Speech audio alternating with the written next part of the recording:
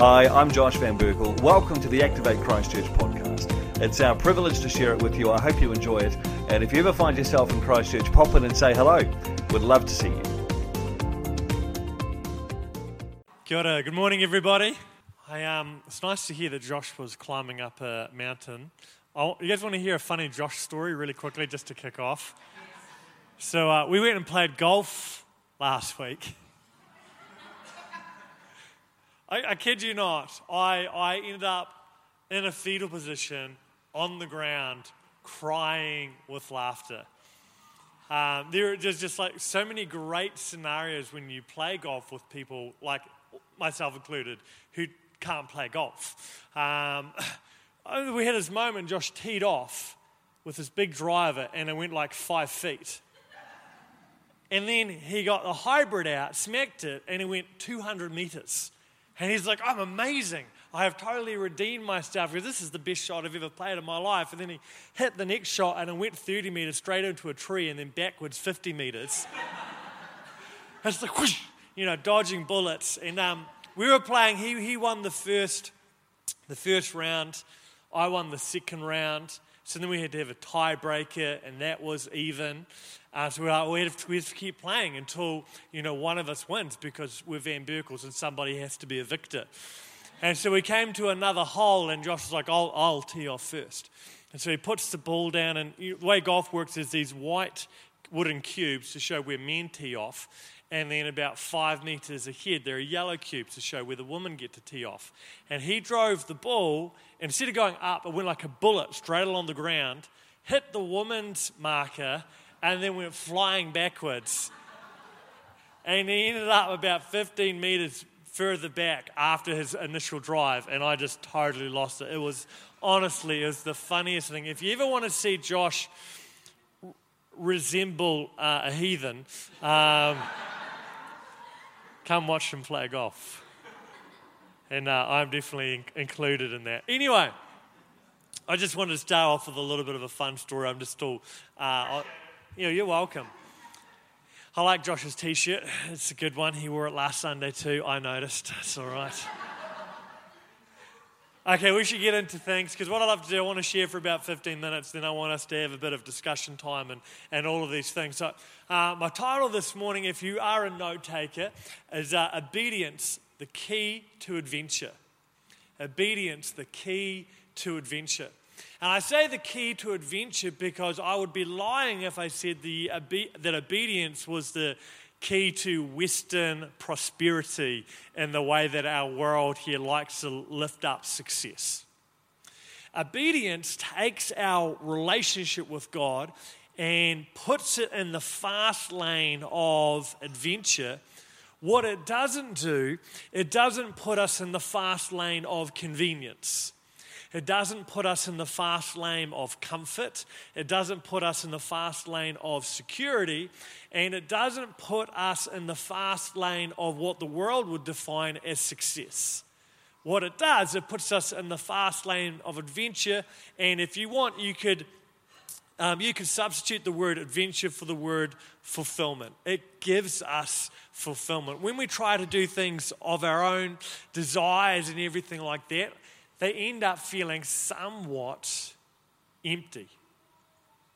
But when we come into a space where God begins to lead us into something and we begin to surrender aspects of our life and go, God, I don't know if I want to do this. I don't think that I can do this. I'm not even sure why we should do this. But God, you're the one that said to do this. And so I'm going to step into it. That's when life begins to be a lot more adventurous and a lot more fulfilling. And so what I want us to do is we're going to get into a group and we're going to discuss a few things, because I just want to talk from my own experience. I know that personality-wise I'm quite unique. But life experience-wise, I have the same challenges that most of us in the room have. And I've been reflecting on what my main barriers are to obeying God. Because we would all say that we know from reading the Bible that if we want life to go well for us from God's perspective, then we go, yeah, we want to obey God. I don't think there's anybody here in the room, if I say, is it a good idea to obey God, that we would go, you know what, fundamentally, from a theological perspective, I think we'd be prudent to have a definite potential maybe and leave some variables open. We all know that we should obey God. So then the question that we need to ask ourselves, if intellectually we know we should obey God, then why is it at times that we are so good at finding excuses to remove the responsibility on us to be obedient in all the big things and all the little things that Christ has called us to do in life? A while ago, this is going back quite a few years, I was probably getting into the early stages of burnout in ministry. I've been pastoring for a while. And I was at our movement's national conferences. I was a New Life pastor at the time, and I was there at conference, and I had decided that morning that I was going to resign. I was done. I was going to quit ministry. I had just had enough and had nothing left to give. And the guest speaker was on the stage, and I told Roanna that I was done, and I was going to resign basically when I got home. And this guest speaker's on the stage, and he says, look, God's telling me right now that there are pastors in this room, and you have recently decided that you are going to quit. I want you to come up now, and we're going to pray for you. And I've always been a big believer in giving God opportunity to move and being obedient, even in a service, and being proactive and responding. But the problem I had was that my senior pastors were sitting on one side of me, and everybody that I led in ministry that worked for me was on the other side of me, and then the leadership team were behind me. And I thought, well, there's no way I'm getting up in front of all these people, because it's far too humiliating to own the fact that I'm feeling so broken. And Roanna's jabbing me in the side, going, get up there, you get up there now. You get your butt up to the front. And so I'm like, there's some people moving to me. I'm going to do that. I'm going to kind of get into the stream of people moving, get to the front, and I'm going to hide. I'm going to hide here. And then all of a sudden I've realized that because of the momentum of people and everything, I am now in the very center, at the front row of all these people that are just wanting to quit. And I'm just like, okay, well, maybe someone who doesn't really know me will pray for me. And you got your eyes closed and you feel a hand come on your head. I'm like, oh, who is it? Oh, it's our movement leader. Awesome. A while later, I ended up having a conversation. This is a year later. Conversations, obviously didn't quit ministry in that moment. It was a great turning point because I was obedient in that moment, reluctantly. But I had a conversation with the guest speaker who gave that altar call. Saw him a year later at another event, and I said, I was about to quit ministry, and you had a word of knowledge that there were pastors in the room that were about to quit. And he said, well, that's interesting. Why were you wanting to quit? And I said, because I felt so unfulfilled. I had poured myself out over and over and over, and I was looking at all my hard work and everything in ministry, and I couldn't see any success on it. People weren't getting saved the way that I wanted to see people saved. There was a aspect of the presence of God, but not to the measure that my heart desired. Sick people were still staying sick after I'd prayed for them. And, at the end of the day, I looked at everything that I was doing, and there was no great significance on it. And I just like, well, the ministry that I'm pouring myself into is void of success. So why carry on? And he said, well, that's interesting. I don't think you know what success looks like. And he said, my wife and I, we redefined a very long time, a very specific definition of what success is. And he said, I want to tell you that success is simply this: regardless of the outcome, was I obedient to what God asked me to do? And so often in life, we look at things and we go, oh, I will do this, and if it is successful, then I will know that this was a good thing to have done. But sometimes what God will call us to will not measure up to our paradigm of what success should look like. And then he went on and he said this other thing. He says, because success now to my wife and I is only defined by were we obedient to what God said to do, there is no room now for fear of man or fear of failure to interject into our life, because we're not looking to anybody and we're not looking to any circumstances and we're not looking to any outcomes to validate who we are. And all we need to do now is simply ask ourselves honest, transparent questions. Am I being obedient in life right now to what the Father has asked from me? And if you can answer yes, then you are living in the highest form of success. And so I wanted to bring this out as a definition as we look at success to wrestle through, so that we don't live under a false thinking that if I do what God asks me to do, then life will smell like roses. Because quite often God will ask us to do things that benefits His kingdom, but doesn't necessarily benefit us in the immediate future. I know that when Jesus was going to the cross, He wasn't thinking, oh man, this is going to benefit me like in the next few hours so much. Every time I do what my Father says, I'm just blessed to be a blessing. You know, we need to hold this paradigm that God looks at our life in a different way that we look at it, that His ways aren't our ways.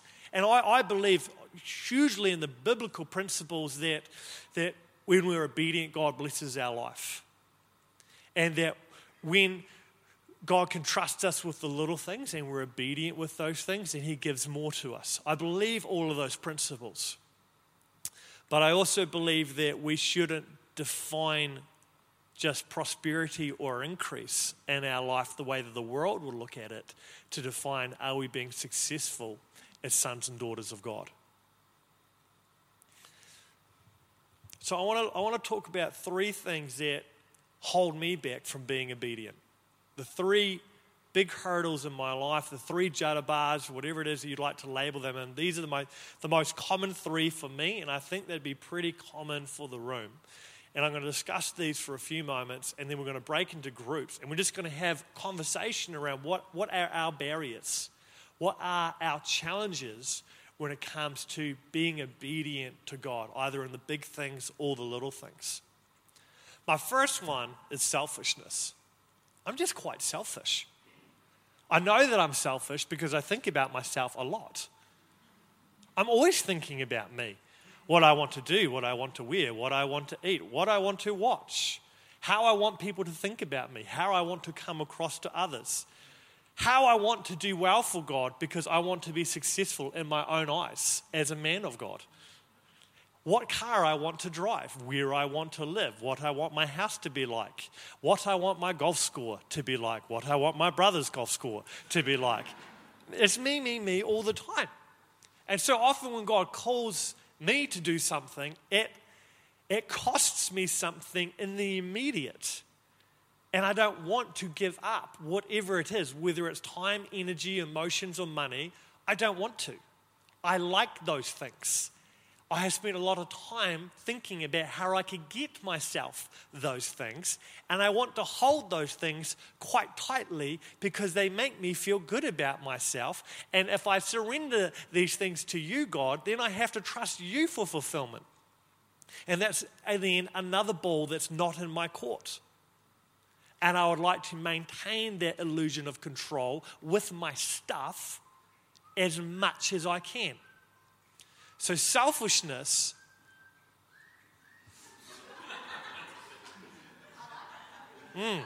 selfishness is honestly, it's just such a good group.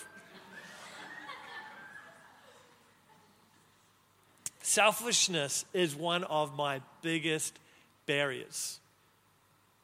My second, probably first equal barrier, I'm going to be honest, because these pivot between each other, is fear. Fear that I'm going to fail. Fear that when I fail, other people will notice my failure.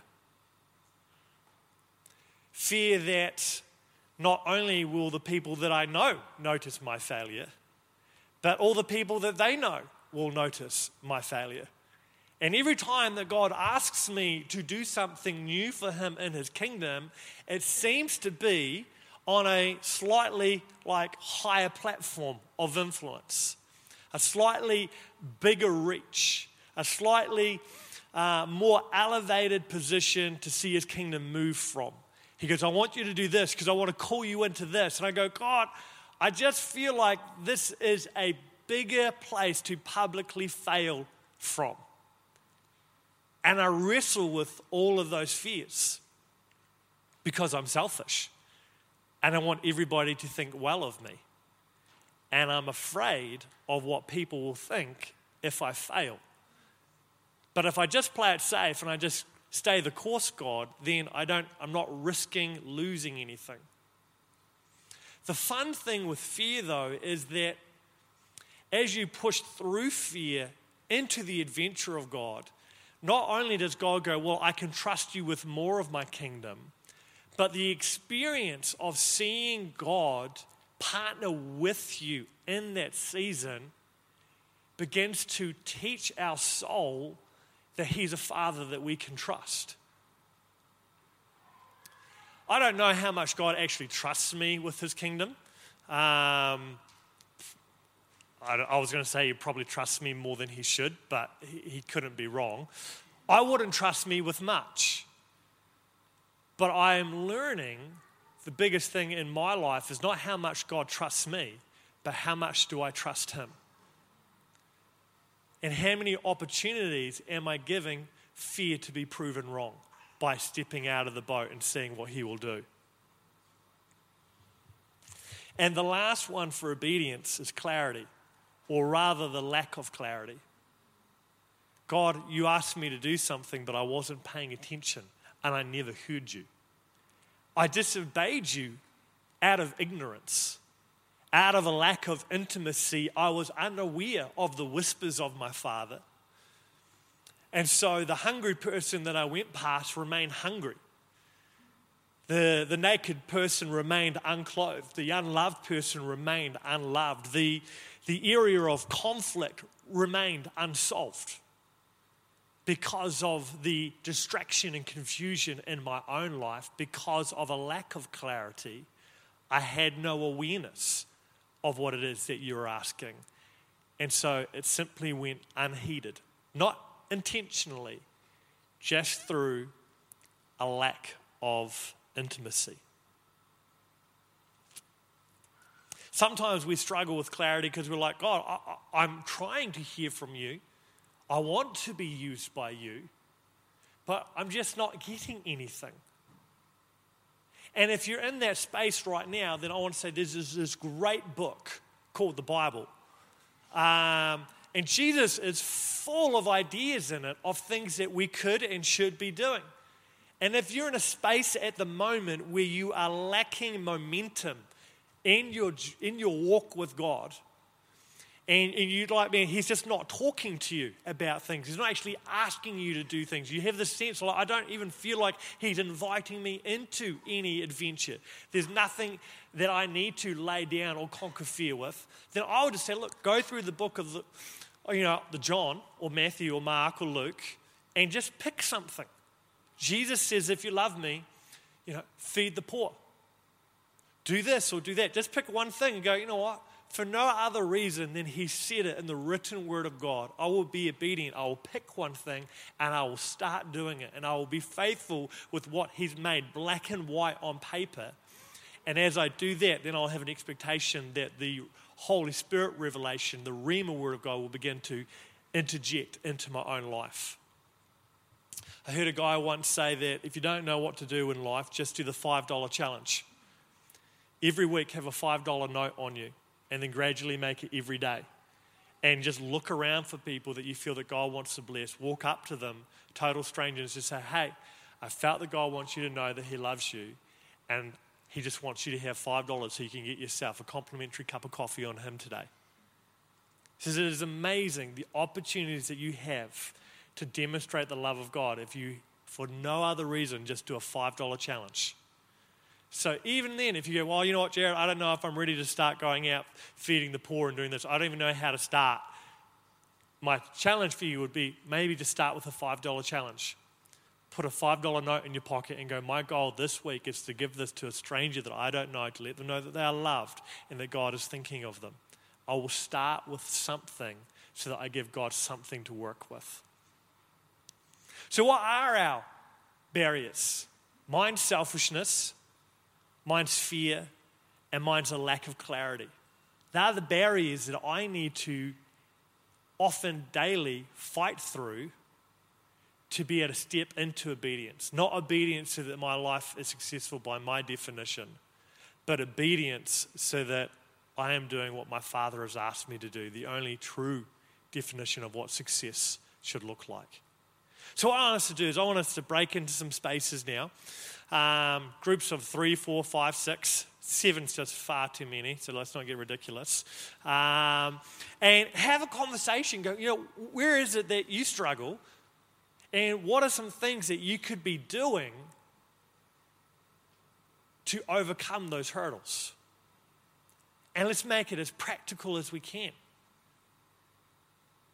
Sound good? Awesome. All right, let's bust a move. Maybe sound team could put on a little bit of sounds, or we could get that really cool ringtone going again with the happy whistle. And I just feel like, yeah, zippity-doo-dah, zippity-day. Awesome, team. All right, let's get bust a move, find a few groups, and then that will be excellent.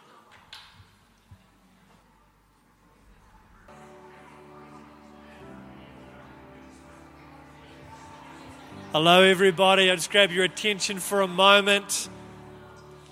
Hey, I'm just going to leave us with one last thought and then close the service, but feel free to carry on your great conversations and discussions and debates in your group.